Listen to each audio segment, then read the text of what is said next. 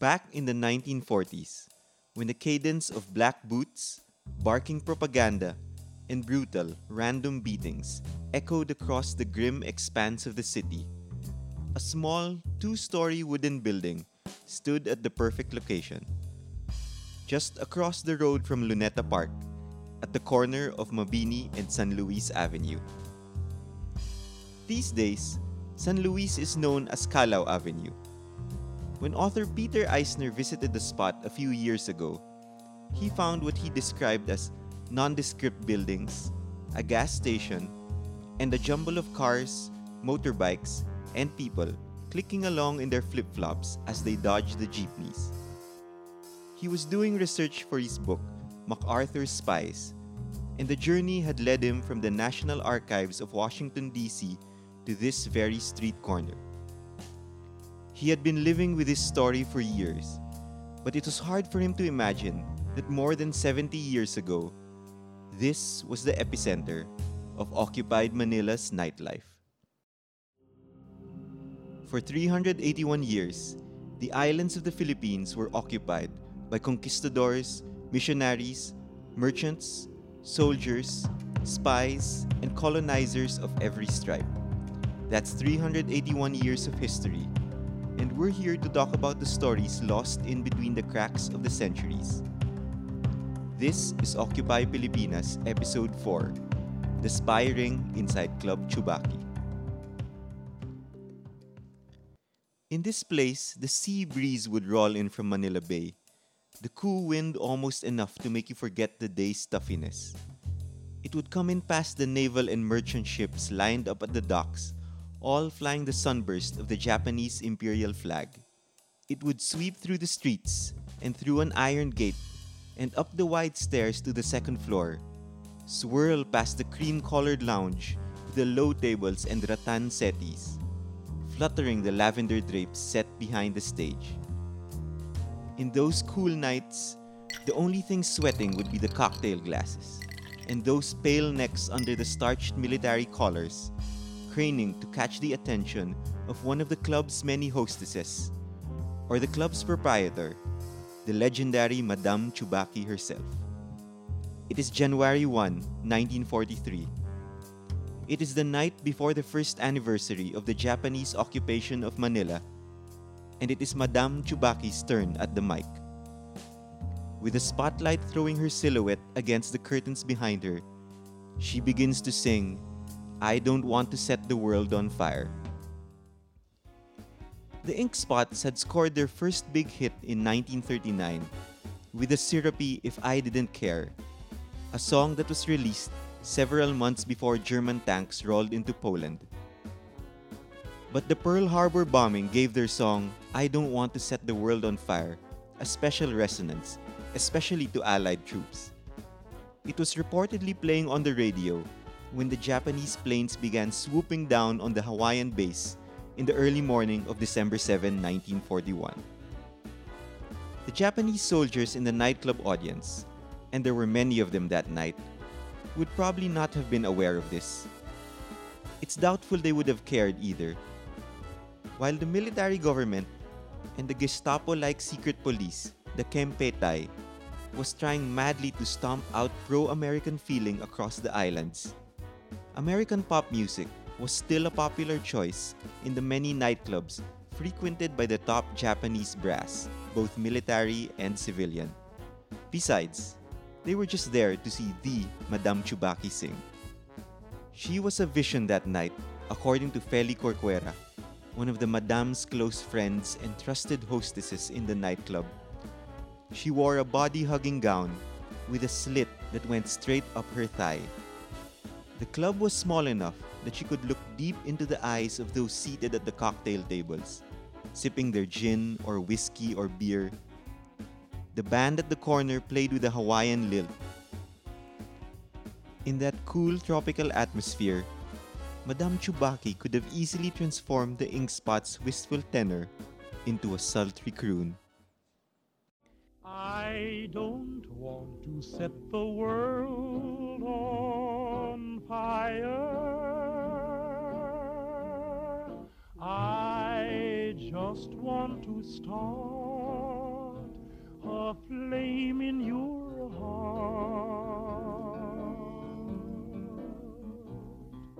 Madame Chubaki was obviously a stage name. Her non-Asian features gave that much away. To the authorities keeping tabs on foreign nationals from nearby Fort Santiago, she was actually Dorothy Fuentes, an American married to a Filipino, and therefore exempt from the internment that awaited most American expats. But she was also Claire Phillips and Clara Mabel de la Taste, and unknown to the many guerrillas and prisoners of war she was aiding outside Manila, she was also High Pockets, their mysterious benefactor and informant. She was an American spy. Claire Phillips, as she called herself after the war, said she got the name High Pockets because she stuffed secret messages inside her bra. A fellow spy and sympathizer in the resistance, Peggy Utinsky, gives a different origin story. In a court case testimony unearthed by Eisner from the Washington, D.C. archives, Utinsky claims that they were walking down a Manila street when she, standing half a foot shorter than Phillips, turned around to face her. She narrated, "Claire had on a little jacket with some pockets on it, and I was looking directly into her pocket and I said, 'How high your pockets are. That's a good name for you.'" From the start, Phillips used the Chubaki Club as a front to spy on the Japanese occupiers and relay important information to the combined American and Filipino guerrillas camping out in the mountains of Bataan. The money she raised from the club was also used to buy food, medicine, and clothing that, through an elaborate underground network that communicated via secret code names, were smuggled into a prisoner of war camp in Cabanatuan, almost 100 kilometers north of Manila. To succeed in her mission, the Chubaki Club needed to be the hottest night spot in town. Chubaki was the Japanese name for a camellia flower. A Japanese businessman with a crush on Phillips assured her that the name would give the club an exclusive touch. At the time, her biggest competition was a place called Ana Faye's. Liquor was provided at cut-rate prices by Juan Elizalde, owner of the Tanduay Distillery, who knew exactly what Claire was up to and was eager to contribute what he could to the cause. Undoubtedly, another reason for the club's appeal was Phillips herself. Feli too. There was also the half-American Fanny, whose expat father was a prisoner at a nearby internment camp, as well as Fanny's sisters Anna and Lily. A handsome young man known as David was the club's waiter. And then there was Walterina Markova, who was a gay man who cross-dressed when he danced for the club. He was often mistaken for a woman.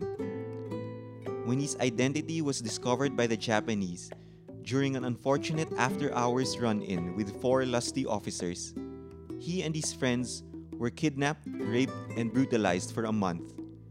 An episode that inspired the 2000 Filipino drama movie Markova, Comfort Gay, which starred Dolphy in a rare dramatic role.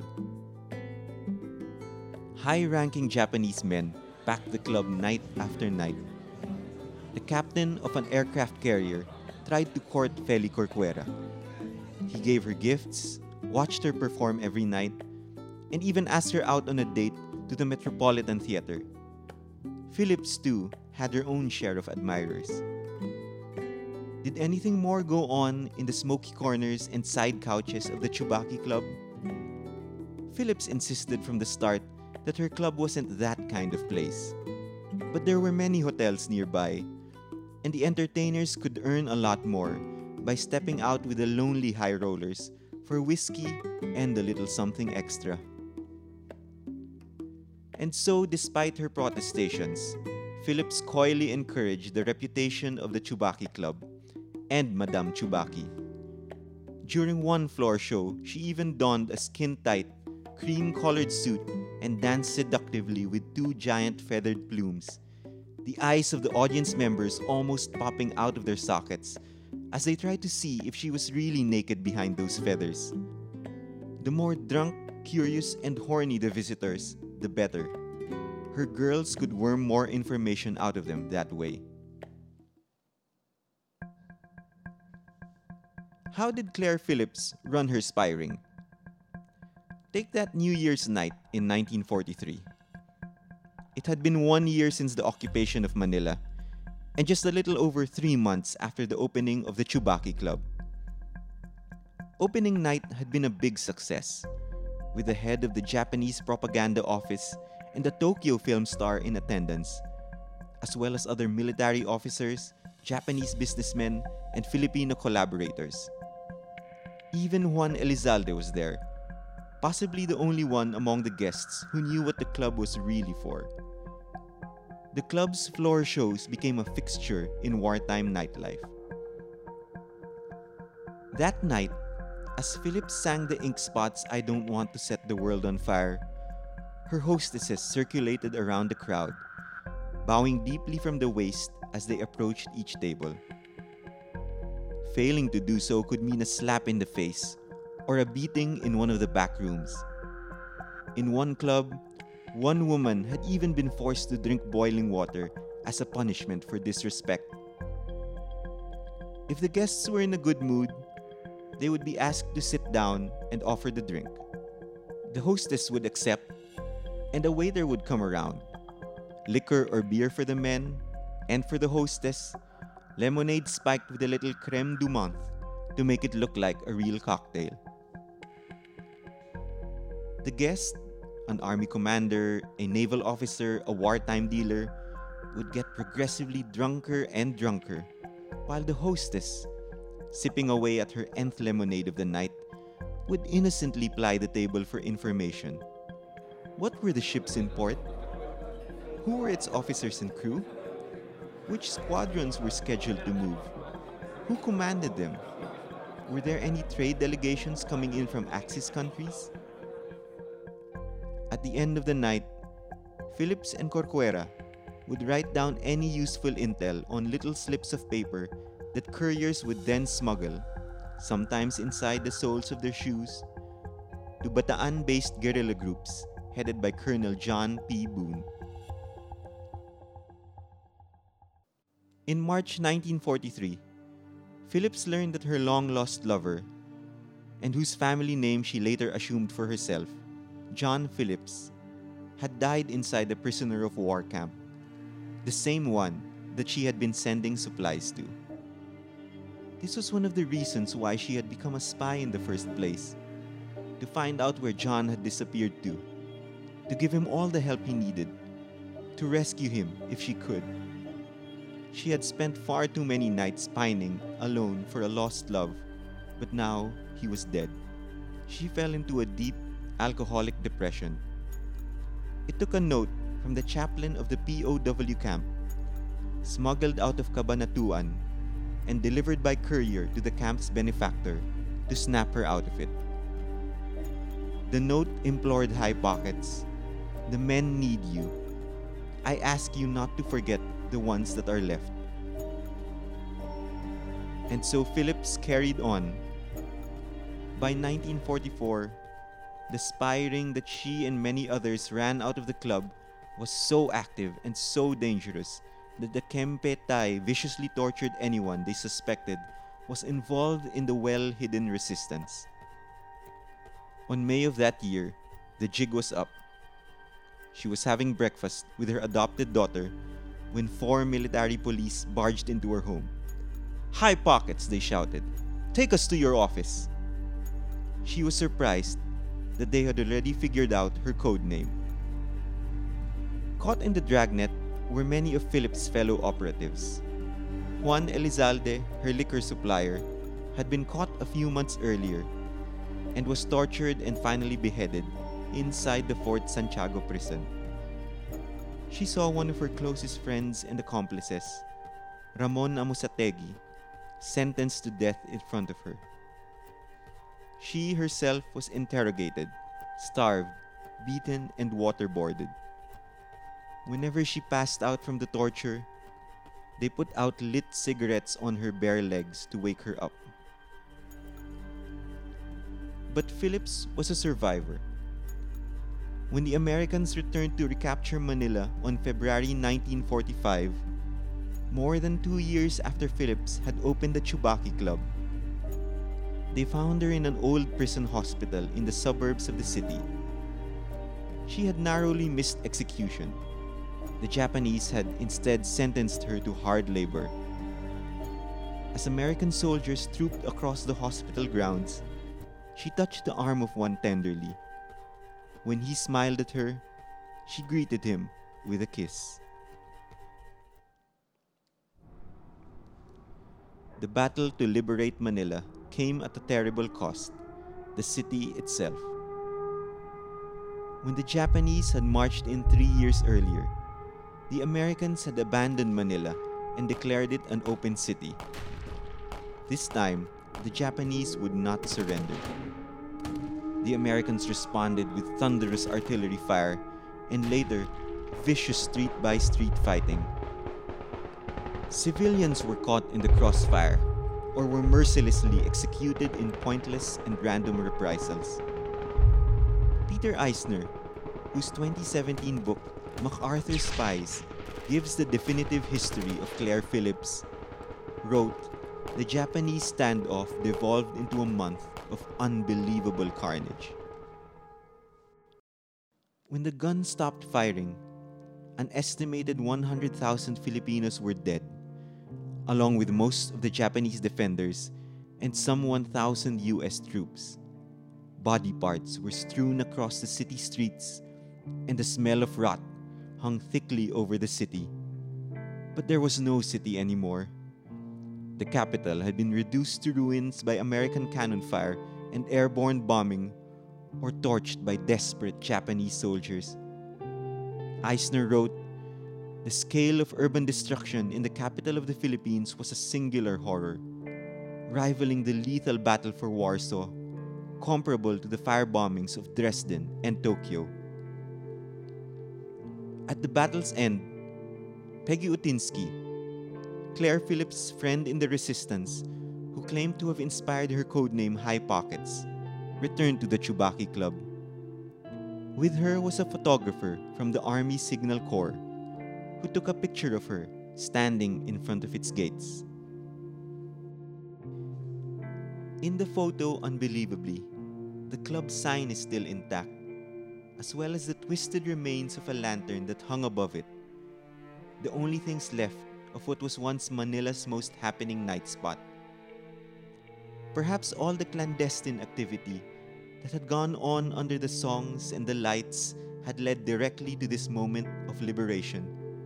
Who knows? Peggy poses under the sign. She doesn't smile. Beyond the sign and the gate and the lantern is nothing but a bombed-out ruin, just like the rest of the city. Soon the skeletons of buildings would be cleared away, and new ones would rise from the rubble. Manila, for good or ill, would learn to quickly forget the deep, horrendous scars of invasion and occupation. Claire Phillips herself would enjoy a brief bout of fame after the war. She was awarded a Medal of Freedom, and then she wrote a best-selling memoir that was turned into a Hollywood movie in 1951. But controversy hounded her newfound fame, with the US government rejecting her claims for wartime restitution in an acrimonious court case that found her facing down her old friends in the underground, including Amusategi's spouse, Peggy Utinsky, Feli Corcuera, and Colonel Boone. Within the decade, Phillips died of meningitis, obscure and forgotten. Like the club she had built, where she and a courageous few brazenly stole Japanese secrets, her story lies buried under time and memory, just another casualty of war.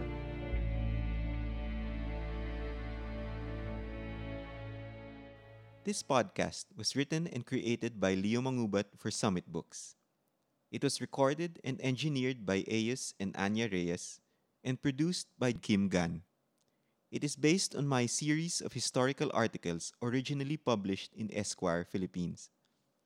For this episode about Claire Phillips and Club Chubaki, I have based this narrative primarily on Peter Eisner's 2017 book, MacArthur's Spies: The Soldier, the Singer, and the Spy Master Who Defied the Japanese in World War II.